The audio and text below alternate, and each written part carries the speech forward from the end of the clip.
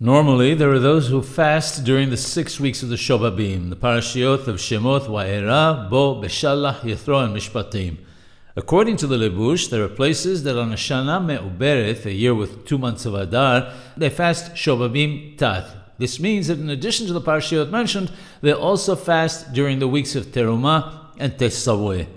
The Lebush writes further that the reason is on account of the fact that there are more than 6 months between the fasts of Bahab, Monday, Thursday, and Monday, of the month of Mar Heshwan and of Iyar, and that is too long.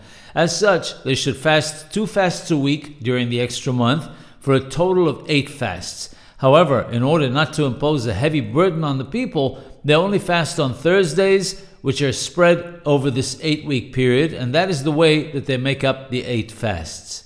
Rabbeinu the Heda alav Shalom also mentions Shobabim Tath. According to the Moed Lechol Hai, this is also only referring to a Shana Me'uberet, because elsewhere the Heda only mentions the fasts of the Shobabim.